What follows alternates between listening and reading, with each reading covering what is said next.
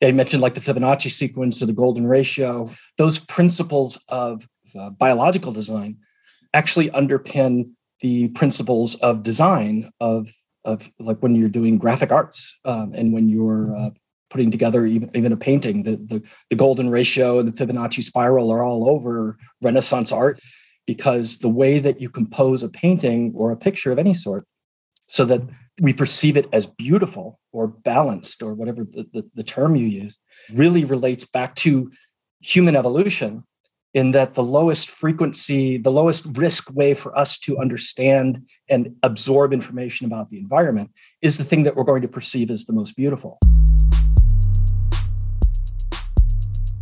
Welcome to It's a Material World, the show that uncovers why material science will change the world, with your hosts, David Ye and Puneet Upadhyay. Before we get into the episode, I just wanted to mention that we created a free professional development guide for MSCs, which you can find in the show notes below. And without further ado, let's get started. Special thanks to MatMatch for sponsoring this episode. Our sponsor today is Johnson Matthey, a global leader in sustainable technology.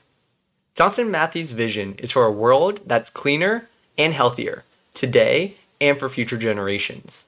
Johnson Matthey's scientists use their deep understanding of materials, surface science, chemistry, and chemical engineering to design catalysts, advanced materials, and processes, tackling the world's biggest challenges, such as reaching net zero, enabling cleaner air, improving health, and using our planet's natural resources more efficiently. For over 20 years, they have been in the manufacturing and shapesetting of nitinol tubes, sheets, and components for the medical device industry, so Johnson Matthey is an ideal sponsor for today's podcast. Johnson Matthey, inspiring science, enhancing life.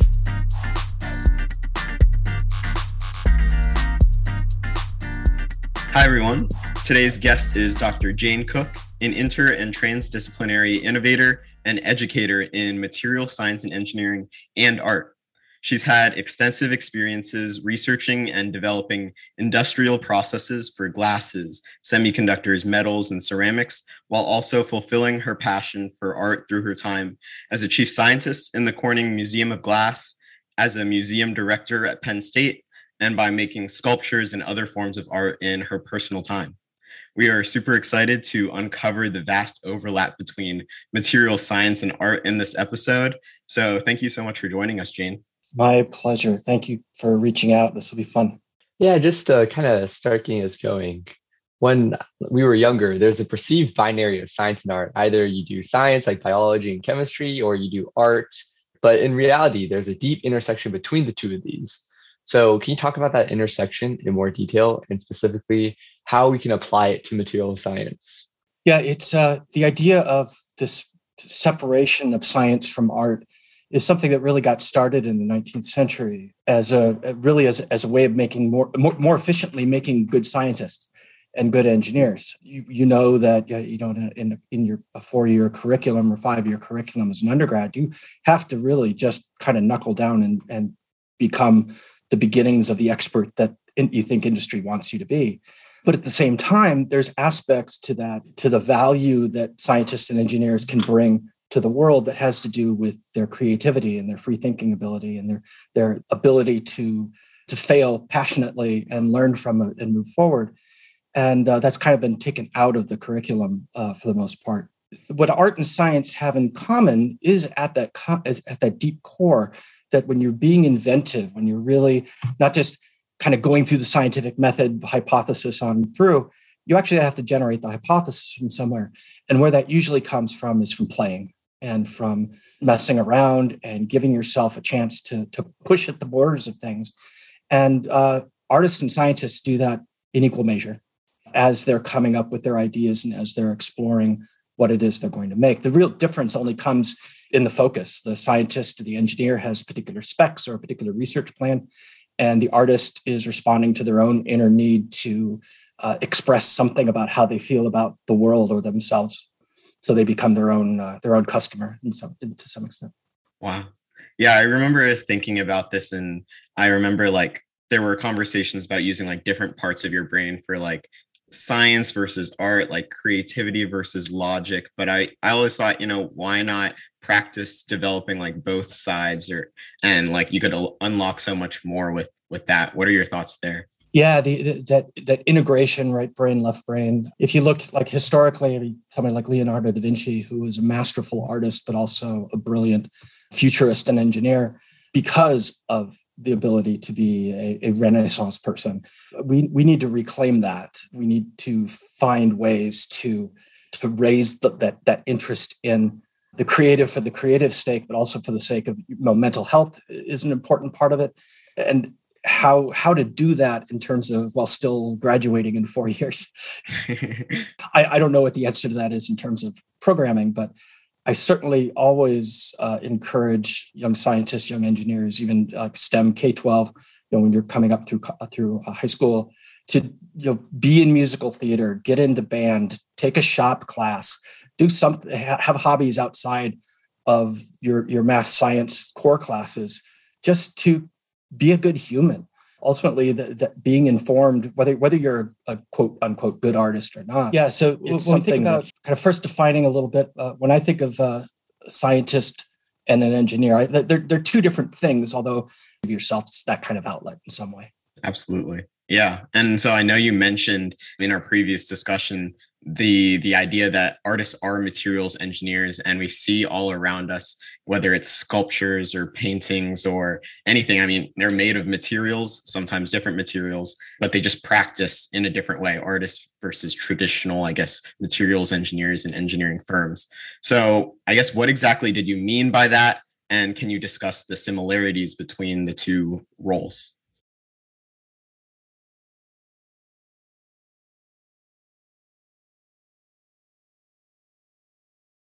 Often they overlap in an individual, especially in the material sciences and engineering.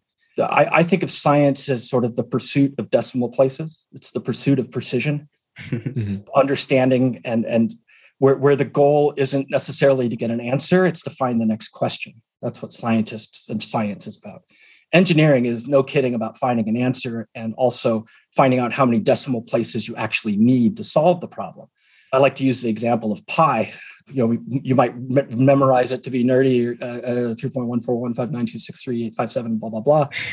But rarely do you actually ever need to know that more than 3.14 maybe, if in the material sciences, and even a lot of mechanical stuff that you don't really need to know very many digits. But because precision is expensive. When you're an engineer and you're actually designing something, the difference between a machine shop delivering you a piece of metal for a machine that's tolerance of 10,000ths of an inch versus a few hundred thousandths of an inch, that can make the difference of thousands and thousands or even millions of dollars on a machine.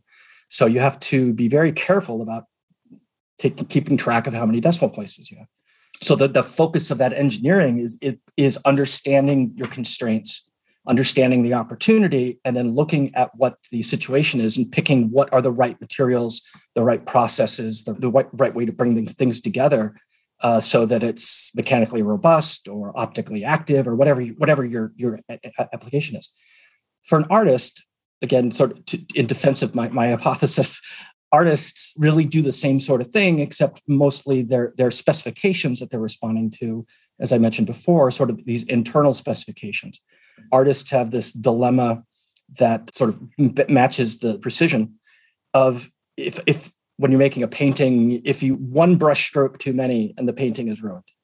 There is an answer, there is a final point, and it's the artist's duty, burden, opportunity to both be in charge of when it's done, but also having to be in charge of when it's done. And all the principles that we learn in materials science and engineering about specifying a material for all the different attributes for strength and optics and formability, malleability, durability in various environments. All those things have to be considered as you're in pursuit of some aesthetic specification as opposed to a purely technical manufacturing specification.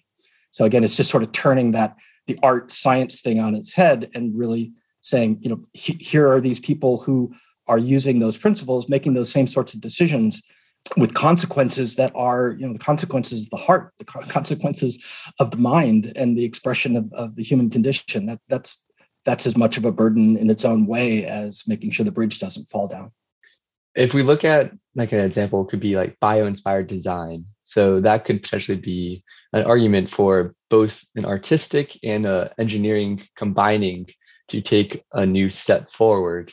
And when we look at nature, we look at things like the Fibonacci sequence, where we see these very ordered mathematical scientific things occur in nature that we can then replicate in both art to look more realistic, but also in design. Do you think that's like the purest form of the artists and material engineers practicing in different ways? Or do you think we can go even farther beyond that point where we can combine the artistic vision and the engineering pursuit for Dfinity to a farther point?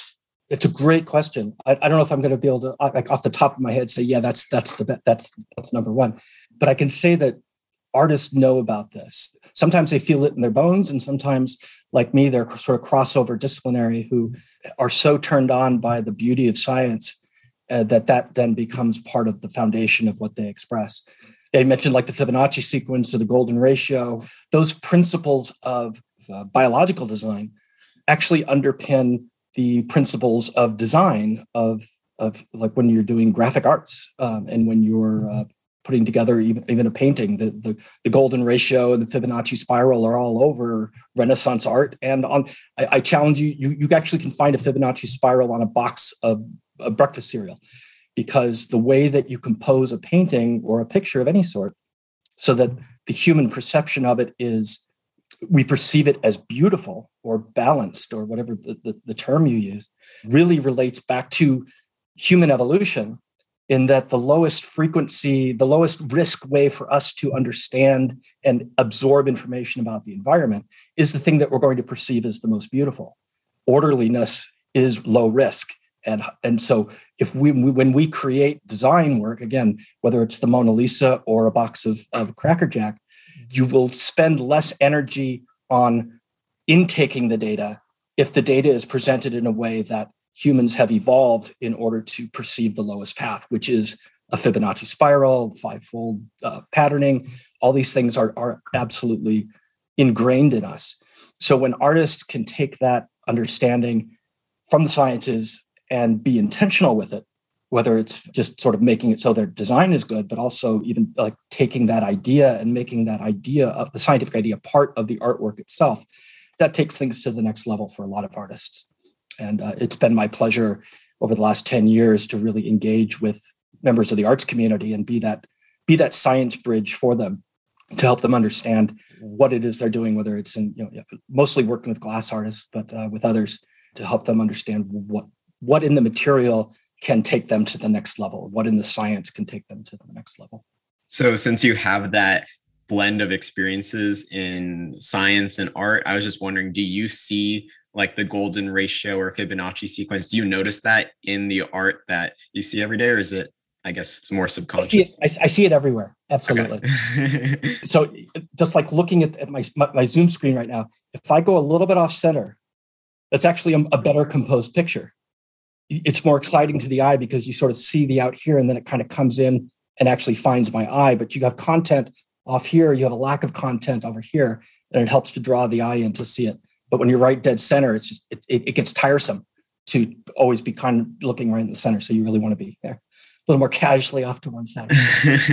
So that's my burden, is that I see art in the science, I see science in the art, and I can't. Luckily, I can't decouple them for my benefit and for my employers usually. Yeah, I remember thinking back to art classes, and it's like the rule of thirds. That's what this reminded me of. Yep. Yeah. Absolutely. And then from the artist perspective, I know this is different. With an engineer, you kind of know when your project is done, when you've like solved the problem. I remember hearing a story about how there was an artist and his friend. And so when the artist was like working on a piece, the friend was like, "Oh, that's beautiful. That's perfect. Like you got to stop." But he just kept going. And every single time the friend was like, "Oh, no, you made the right decision. You had to keep going. That was a really important piece." Is that something you see? Like, how do you learn to know when to stop? Yeah, this gets back to a really important principle of materials engineering, process engineering, particularly, is you can't really understand when you've succeeded in process engineering until you've spent enough time failing. We talk about the process window, right? That this here is the space where we can hit our specifications with the right amount of product at low cost, and we're going to try and hold the center, but we know we can veer, in variable space in different directions and still come to where we're going to go. But the only way that and that makes for a more robust process, right? If you have some freedom to tune and some freedom for things to go out and still be good, and you actually, by doing that type of experiment where you let your machine run out of spec, and then how do you bring it back into specification, and then look at all those possibilities along the way, you might actually find new phenomenon or new expressions that are going to actually be better than, maybe not for the current product, but for some product down the road. Or it becomes a next generation machine because you probed some variable and found that it was essential, but you only found it by failing at first. So when an artist is doing their work, they are failing as they go as well. The important thing in life generally, right, is get back up. I've heard mastery in the arts, and I would say this for any discipline, that mastery in the arts isn't knowing how to do something, it's knowing how to fix it. You have to just have tools to be able to steer back into the realm, but at the same time, understanding more and more about what it is that you're doing. A lot of times with an artwork, the goal isn't necessarily traditional beauty.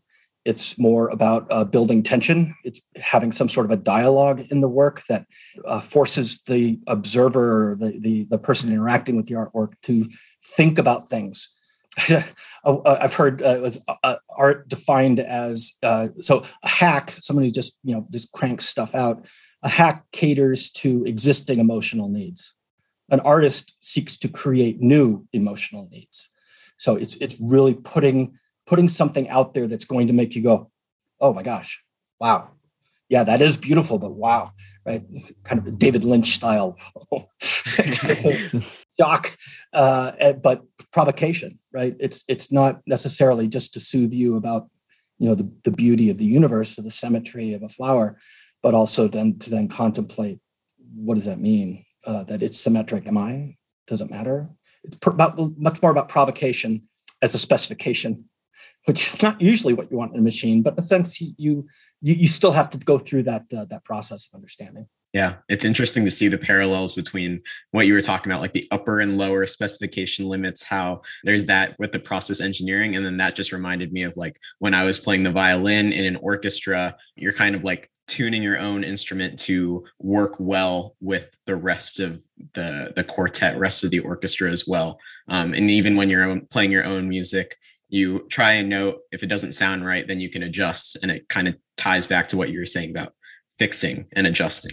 Yes. Yeah. We're always bounded in some way, and understanding those boundary conditions, and because that's where creativity comes in.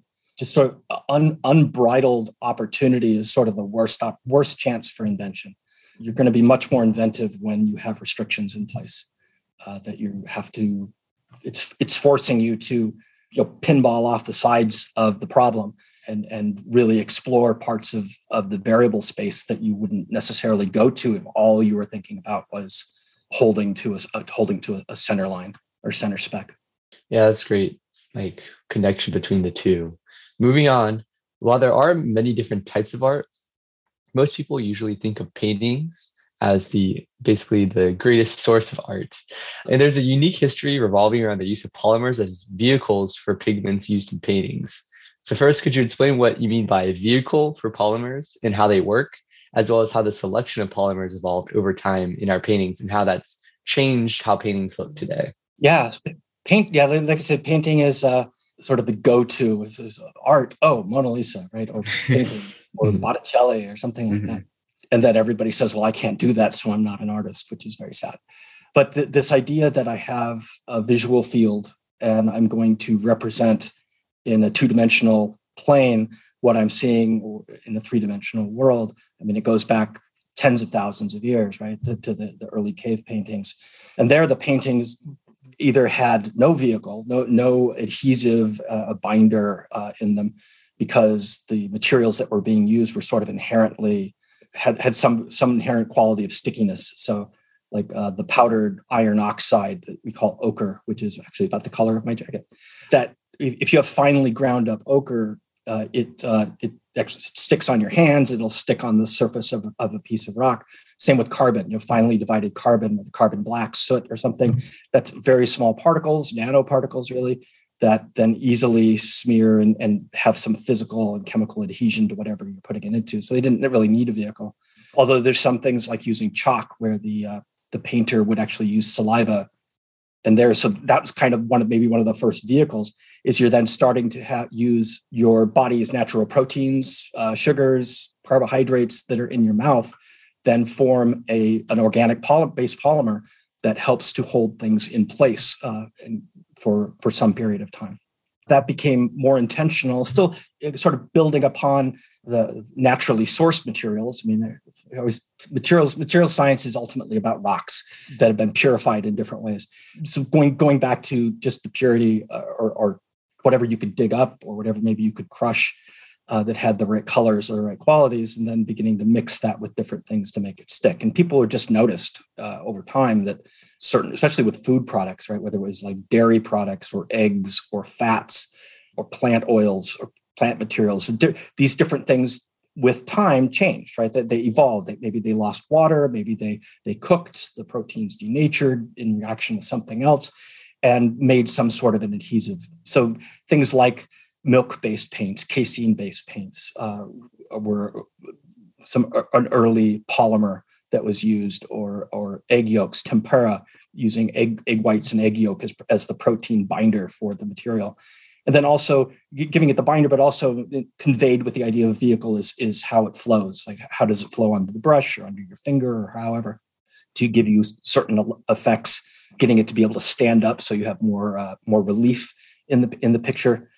So all those things kind of contributed to the development of how art looked, because you were able to get it to adhere to different surfaces and give different types of vehicles. When they dry, will give you a different amount of reflection. So different types of reflection, more specular or more matte type of reflections, which change the way that you perceive it in different environments. But the vehicle also gets in and sort of wraps itself around all these tiny particles and changes whether the particles themselves are able to scatter, or if they're surrounded by something of a lower refractive index than they are, that then makes it so the colors become richer. You get more of a saturated color than you would if it was just sort of adhered as a powder onto a surface. So all these things then were coming into the 20th century with intentional polymer chemistry. The game has always been to first mimic nature, as biomimetic. Here's my spit, here's my milk, here's my eggs. We know what that looks like. Give me something that does that because I like that, but I don't want it to yellow so fast. I don't want to be painting with my food, whatever. Or you go back to it. Some artists now, because you have those technical capabilities, sometimes it's fun or evocative. It actually becomes part of the art to use natural materials as part of what you're doing. Like if you're trying to reduce your microplastics footprint, for example, moving away from acrylics, because every time you clean your brush, you're sending a whoosh of acrylates into the water system. So there's opportunities there. Certainly, it's one of the most I think a fascinating materials engineering story, both from the point of view of the vehicles and the pigments, of how humans have leveraged those things for expression in different ways. So for artists, are they almost required to have a class in all the different materials? Because like you're saying, all these different things, because they have different material properties, give different perceptions, whether it's more saturated or more reflective or etc. So how is that normalized across art? And I guess, is it something that is beyond a lot of people and only the masters truly understand everything and how it works together as a material system? Going back to what I said about the materials engineering or engineering versus science, right? In the investigative way, it's important to know what sort of precision is available so you can then intentionally dial back your precision so that you have the accuracy that's only the accuracy that's necessary. From the point of view of an artist who maybe they can go to the local art store and buy a tube of paint. They don't need to know really anything about the chemistry of what they're using because someone's already figured it out for them. So from the point of view of how they use their time, how they use their resources, they don't need to know that. Someone's done that for them, and they can then go deep dive into the what they really want to be doing, which is experimenting with expression. So that's been a great gift to the arts in that they can then go farther because they aren't sitting there with a mortar and pestle and sort of additively putting additional amounts of either yolk or white into their tempera as they're dealing with it.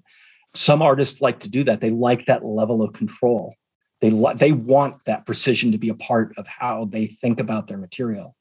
And for some people, that gives them additional level of sensitivity to the material and the way that they might work the material. You're going to see that I think they made their own paints here. This is that blue. You just can't buy that blue, right?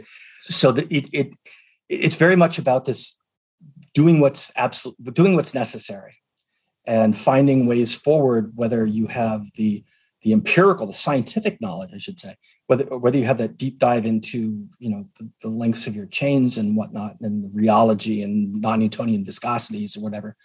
That isn't necessary to know that to that precision in order to be a painter, to be an artist. If you do know it, you might be able to do something that's going to be different and unique, but it's absolutely not necessary any more than it's necessary for if a material scientist buys a bottle of alumina from Alpha Aesar, they don't need to know they don't need to know the sourcing of the alpha aluminum oxide. It's just that it's going into my ceramic. That's all I need to know. I trust the upstream to have provided me with something that is low risk and well understood. Right now, I want to touch on glass blowing because that's been fascinating to me ever since I went to Italy, went to see the Murano glass blowing, shop in Venice. And it was evident that this process isn't something that was perfected, refined overnight, probably took years and years, hundreds of years, thousands of years. I don't even know. But it's clear there's a lot of materials engineering that comes into play. And so I was just wondering if you could explain what glass blowing is and maybe talk through some of the physics and chemistry concepts that come into play here. Yeah, so glass blowing is kind of it's kind of the sexiest way of making things out of glass. But glass has been formed by humans for over 1 million years. Some of the earliest shaped artifacts actually weren't even made by humans. They were made by Homo habilis, made from obsidian, natural occurring glass, because of what glass does, which is the particular type of conchoidal fracture. The way it breaks gives you the very sharp edges. Plus, you get the look of that glassy look. So it was both aesthetic and useful, except for 1 million years or more. Humans only began to intentionally make glassy materials probably about 5,000 or 6,000 years ago, when they've mastered fire enough to get things hot enough to actually make molten silicates, first in small forms or as a coating on ceramics, but then figuring out finally to make the goo that you could then shape and that would stay shapeable for a while and would have this wonderful range of color expression. So that was like about 1500 BC, roughly, that the Mesopotamians and the Egyptians came up with a glass material that they were actually making things out of. But it was 1500 years until about 50 or 100 BC that someone actually blew glass. Until then, it was always made either by some sort of a casting process or by pressing it into a mold, and then often grinding out the center. If you actually wanted a hollow form, you either had to go and grind it out, or you had to sort of dip, like dipping an ice cream into the chocolate. You would make a film of the glass on the outside, and then you dig out the insides. But at some point, like I said, about 100 BCE, somebody, and we don't know who, we don't know exactly where, we don't know why, someone looked at a bubble in glass and said, oh, the vessel is already almost there. I just need to create the bubble within. How could I do that? Well, I can blow into a straw or into a tube, make a bubble of air, and there it would be. And that was really the beginning of glass manufacturing writ large. I mean, where you went from very few artifacts found in the world to hundreds of thousands of bottles throughout the Roman Empire and beyond that were made by this process. So once people saw it, there was again, the materials engineering, there was a need, there was an opportunity, and there was a technology and a material, and it just, it was the first big thing. And people figured out pretty quickly how to use the material in that way to make bottles or vessels or bowls or cups or various things. And essentially what a glass blower does today is almost identical to what the Romans were doing 2,000 years ago. It's actually astonishing to look at a Roman bottle and see the delicacy of the decoration and the symmetry and the design of the form. They were doing what we do now with much cruder implements, maybe not quite as much success, but it certainly was all happening then. Now your blowpipes are stainless steel instead of iron, and the colors are far more vibrant, and range of colors are available because of inorganic chemistry understanding. But overall, it's still, glass blowing is not that different. If a Roman walked into a modern day hot shop, they would know what's going on. They would pick up a blowpipe, take a gather, and start working. I think the underlying principles are so robust in terms of the coupling of viscosity and heat transfer and the materials reactions that once you figured it out, you don't really want to change it that much, because glass is a cliff. You're either right or you're wrong. And people, by failing, learned where those formulations were, what was necessary for cooling it down slowly, annealing the glass, what sort of changes you made to the composition, and how that would change thermal expansion compatibility or durability in water, fracture toughness, all those sorts of things that would be very much, the very underlying materials engineering principles. On the topic of glass, and you briefly mentioned this before, but the idea of stained glass, how is that different? And what different processing steps does it have to get through to go from the glass that is clear or like one color to this beautiful finish where there's all these different types of colors? Yeah, so stained glass is interesting. It's sort of the opposite in some ways of the hot glass forming, right? Which is this sexy, dynamic, athletic almost activity to something as sedate as sort of sitting at a table in your basement and slowly cracking the glass, breaking the glass into the right size pieces. Of course, at some point, all the stained glass, in order to get into thin sheets, someone had to work it. So it was melted. It was shaped by some method, either by hand or by machine.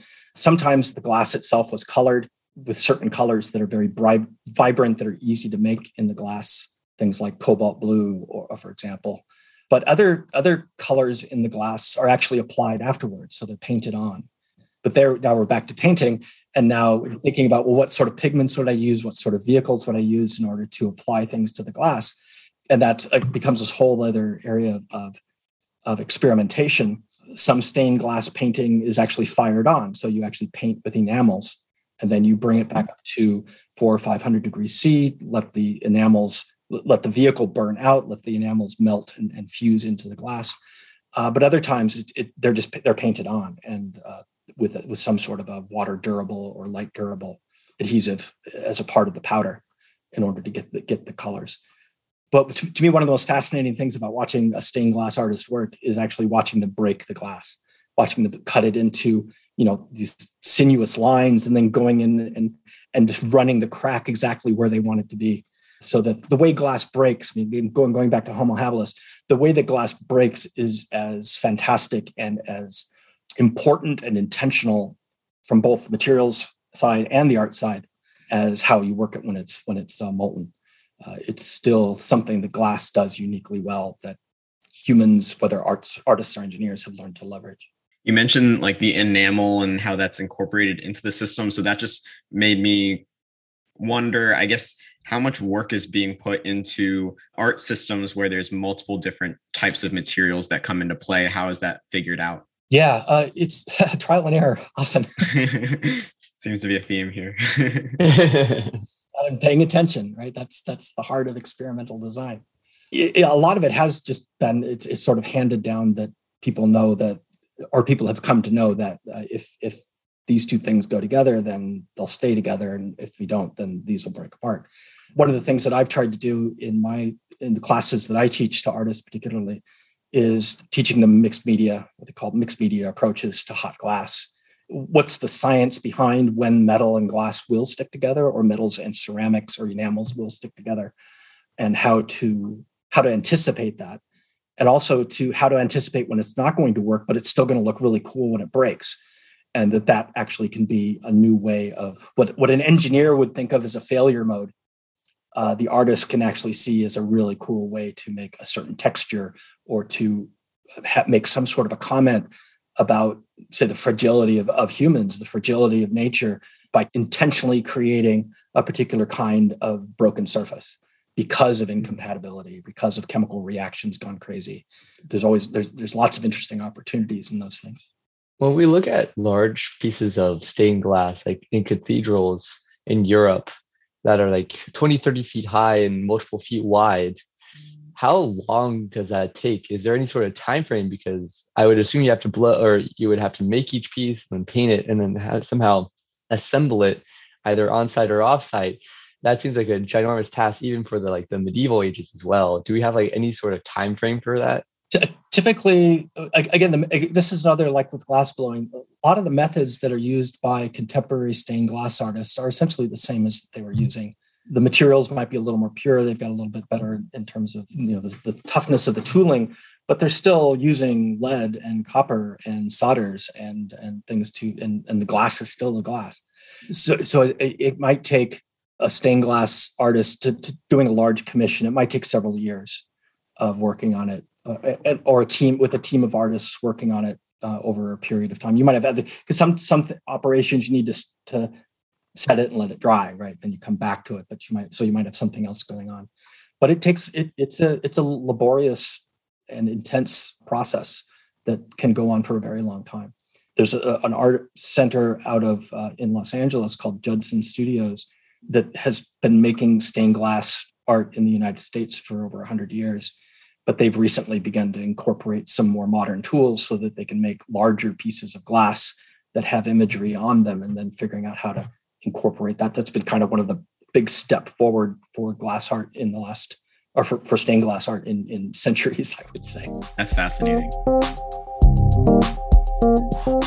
So now I want to dive into when and why metals are selected to send a message through art. So in the context of maybe, let's say, the Statue of Liberty with copper, or the Charging Bull on Wall Street, which is a bronze statue, how are these, or what does the processing look like for these pieces of art, and what makes metals the apt choice in these types of situations? Yeah, part of it is there's a scientific and engineering side to it, and there's also an aesthetic, historical, cultural side to it. Talking a little bit about the latter first. So we talk about the ages of humanity in terms of the metal, or in terms of the metals that were dominant, right, from the Bronze Age to the Iron Age to the Steel Age. So there were significant periods of human history where different types of metal were the dominant metal that was being made, whether it was into weapons or artwork or household utensils, because that was what was available. That's what people had learned how to smelt and forge and shape and decorate. And so part of it is that we carry a history of things like copper and bronze or cast iron, things from historically, and we continue culturally to have a certain association of value or of strength or grandeur or something from those particular materials. And that becomes, again, part of this aesthetic specification that has to be hit. But then there's also the more engineering thinking about it of how is it going to be durable? Is it going to be strong? Is it going to actually be workable into the shapes that we want? So processing, and also how does it live in its environment in terms of how does it serve its purpose and for how long? And there you get into with things like metals, you have to then begin to evaluate how they're going to change when they're actually put into their service environment.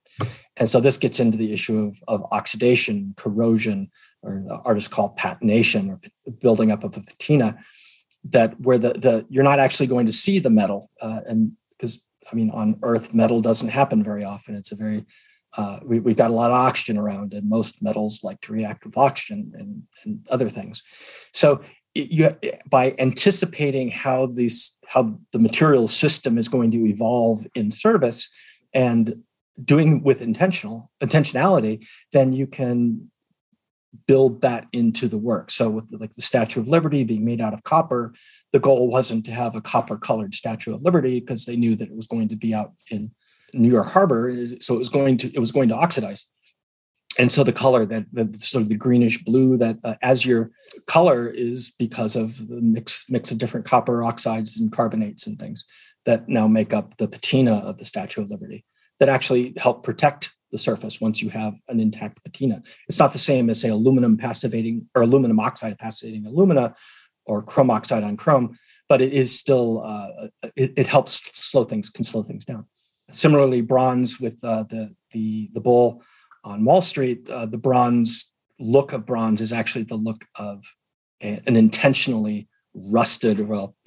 Rust is usually held back specifically for iron alloys, but specifically oxidized and treated so that it has that dark umber appearance that denotes sort of strength and durability. Yeah, I never really knew. I knew that it was a copper color when it came to America, the Statue of Liberty was, but I didn't know that France intentionally made it so that it would oxidize over time and change colors. For whatever reason, I just thought it was a mistake. Didn't they know it was going to rust? No, they knew where it was going. It wasn't the first thing people have been making stuff out of copper for 4,000 years. So. Yeah, I guess to be fair, I didn't really think about it that much, about the logistics of they sent this like 60-foot tower and like, nope, it's going to stay like this forever. But another interesting idea is that we talked about it was in the harbor. So they knew the environment, they knew how it was going to react over time, and they thought about that throughout their planning. And so another thing that you talked about was having art in space, which is now a new frontier of where we can put things, and the form can now completely change because of like the lack of gravity, for example. And the idea that we could tell a story of humans as an extraplanetary civilization. Could you talk about this idea further and kind of how do we do this in a logistical manner? Because it seems very hard to get anything up into space right now. Well, the good news is that it's getting easier. I think that in the last 5 years, really, and really it's accelerating the commercial building in space with rockets and soon space stations. NASA just announced a funding for 3 companies that are going to be building commercial space stations for whatever needs to be done after the ISS is decommissioned. So it's happening, and people are thinking about it. People are thinking about that cultural side of it, in addition to how does it enable manufacturing of different things, because if you don't have gravity, for example, you don't have buoyancy. And so if you have a temperature variation in a molten system and you don't have buoyancy, then you don't have the sort of cells and mixing, and which can lead to phase separation and all sorts of things that can mess up. But if you do it right, you can actually then make things that are actually sensitive to those situations and fabricate materials that are impossible to make on Earth, because you're making them in zero gravity. And if that has enough of a cost advantage, then people will want it. From the art side, we're just beginning to kind of understand what's going to bring value, right? It's still going to cost a lot of money. So what are people willing to pay for in the early years of the humans off planet? And what is going to be, again, to this aesthetic spec, what is going to be evocative, right? What's going to really uniquely communicate about the human condition that is worth making in these extraordinary environments, currently extraordinary. It's a whole other type of pioneering, right? In the same way that there are material scientists and engineers who are working on these high value optical materials or electronic materials or biochemical materials that can only be made in low gravity, beginning to think about both sort of repurposing existing methods. So how are paint vehicles going to change, right? Is it going to be important to be painting on a flat surface in space? Or because we have a plane on a wall and we're standing in gravity, and so we then address that surface in front of us. what if you could address all the surfaces and you're just sort of floating around your canvas in space? And it becomes a different exercise, right? Now suddenly painting in the round or in the sphere it becomes a more feasible. You're not sitting there having to spin it around. You just sort of move around it. And what sort of looks, what kind of gestures are more appropriate for that type of way of working? I think the process is sort of started with the digital painting, like painting on your computer, and the beginning of people painting and sculpting with 3D goggles on. So you're actually creating three-dimensional forms with your hands that then are remembered by the computer, so you can make a virtual sculpture of forms that you couldn't make if you were trying to squish it into a piece of clay or carve it into a piece of wax or stone. And then you can 3D print that if you want to, or it can always live as a virtual piece of sculpture. So extending that ability of the human mind to come up with metaphor, right? To think about, well, this is the idea that I've got. Here's a new medium. Here's a new toy of way to explore that idea. People will figure it out. I have no idea what space art is going to look like, but I cannot wait to see it. It's going to be very exciting. Yeah, it just ties back to that same theme of trial and error. That's what it'll take to figure this out, quote unquote. Yeah. And it's going to take materials engineers and scientists to help it out, to make it happen efficiently. But also it has to happen safely. And so people who are working on, aerospace engineers working on user interface design and safety protocols currently for space stations, and then ultimately for, say, moon bases and Mars bases. There's going to be very particular things that you cannot do, right? You're not going to be blowing glass on a space station, gathering from a hot molten furnace. You're not going to have a torch probably on a space station for a very long time, for good reason. So what does glass blowing on a space station look like? What are you going to be making? Why are you going to be making it there? All these great critical questions of what justifies the risk for the expression that's ultimately made. As I said, it's very exciting to think about how humans are going to negotiate that and what's going to be created. Yeah, all questions that I don't have the answer to, but I also look forward to hearing. But yeah, we talked about Vantablack before. We briefly mentioned it, but it's a topic I want to discuss because it utilizes advanced materials like nanotubes to take color to a whole new level. And I read online that it absorbs 99.965% of visible light to create one of the, if not the darkest pigment. And so on a high level, can you just explain the material science that make up this pigment and what this can lead to with the future of art?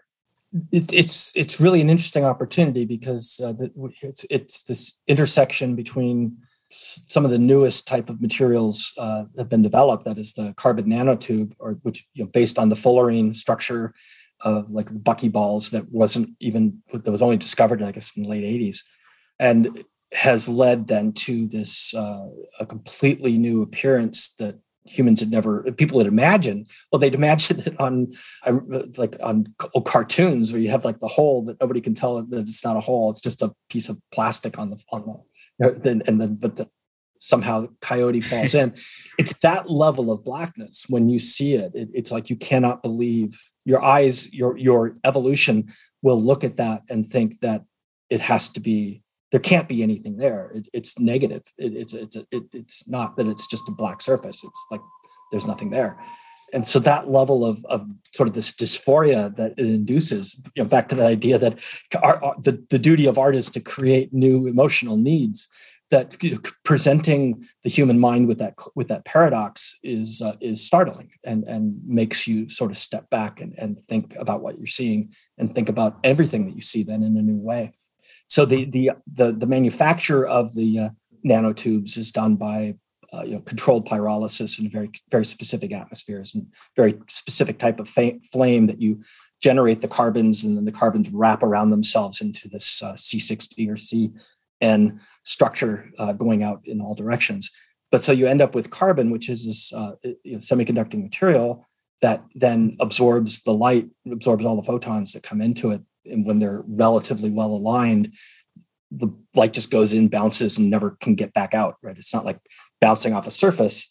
It actually sort of bounces in and then plays around in this forest of nanotubes and gets lost. And so it's very rare for anything to find its way out, sort of the black hole of quantum mechanics.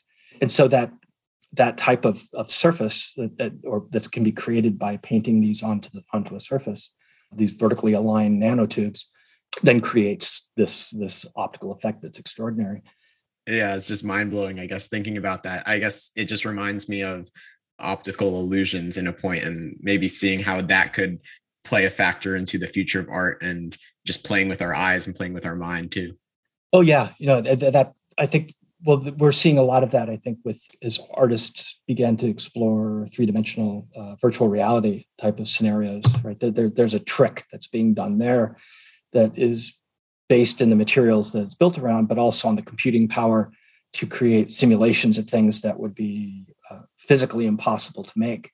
But by understanding the neurology of human vision and vision perception and oral perception as well, you can create these new environments in different ways. So it's kind of beyond.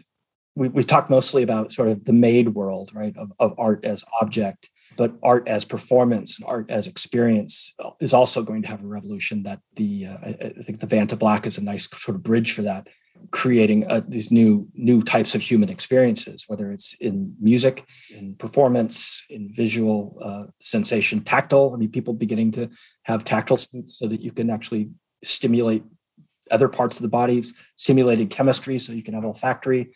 I mean, all these different ways of immersing the human or communicating ideas into the human receptive systems.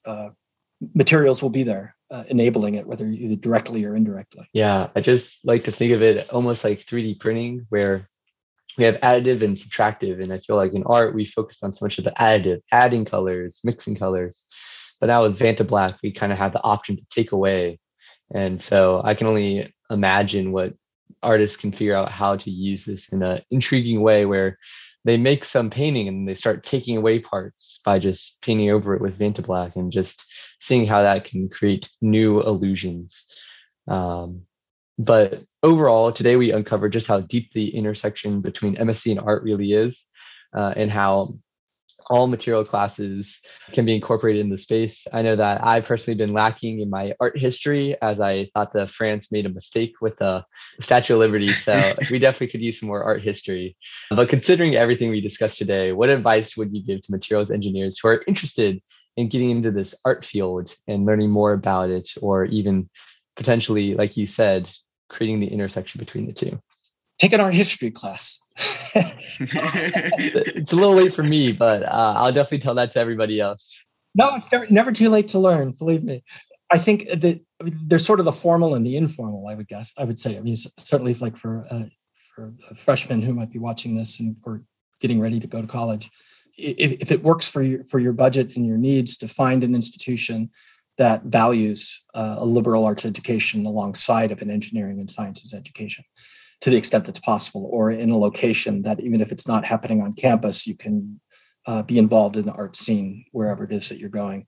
If you can, you'll have electives along the way. Think about electives that aren't just sort of the throwaway, well, I've got to take an English class, so I'll just take English Lit, 20th century English Lit. Think about it a little bit. Maybe go talk to the professors and say, hey, I'm a material scientist. I'm interested in the broader use of materials and culture. Are there any classes that I could take? Maybe they're 300 level, maybe they're 400 level.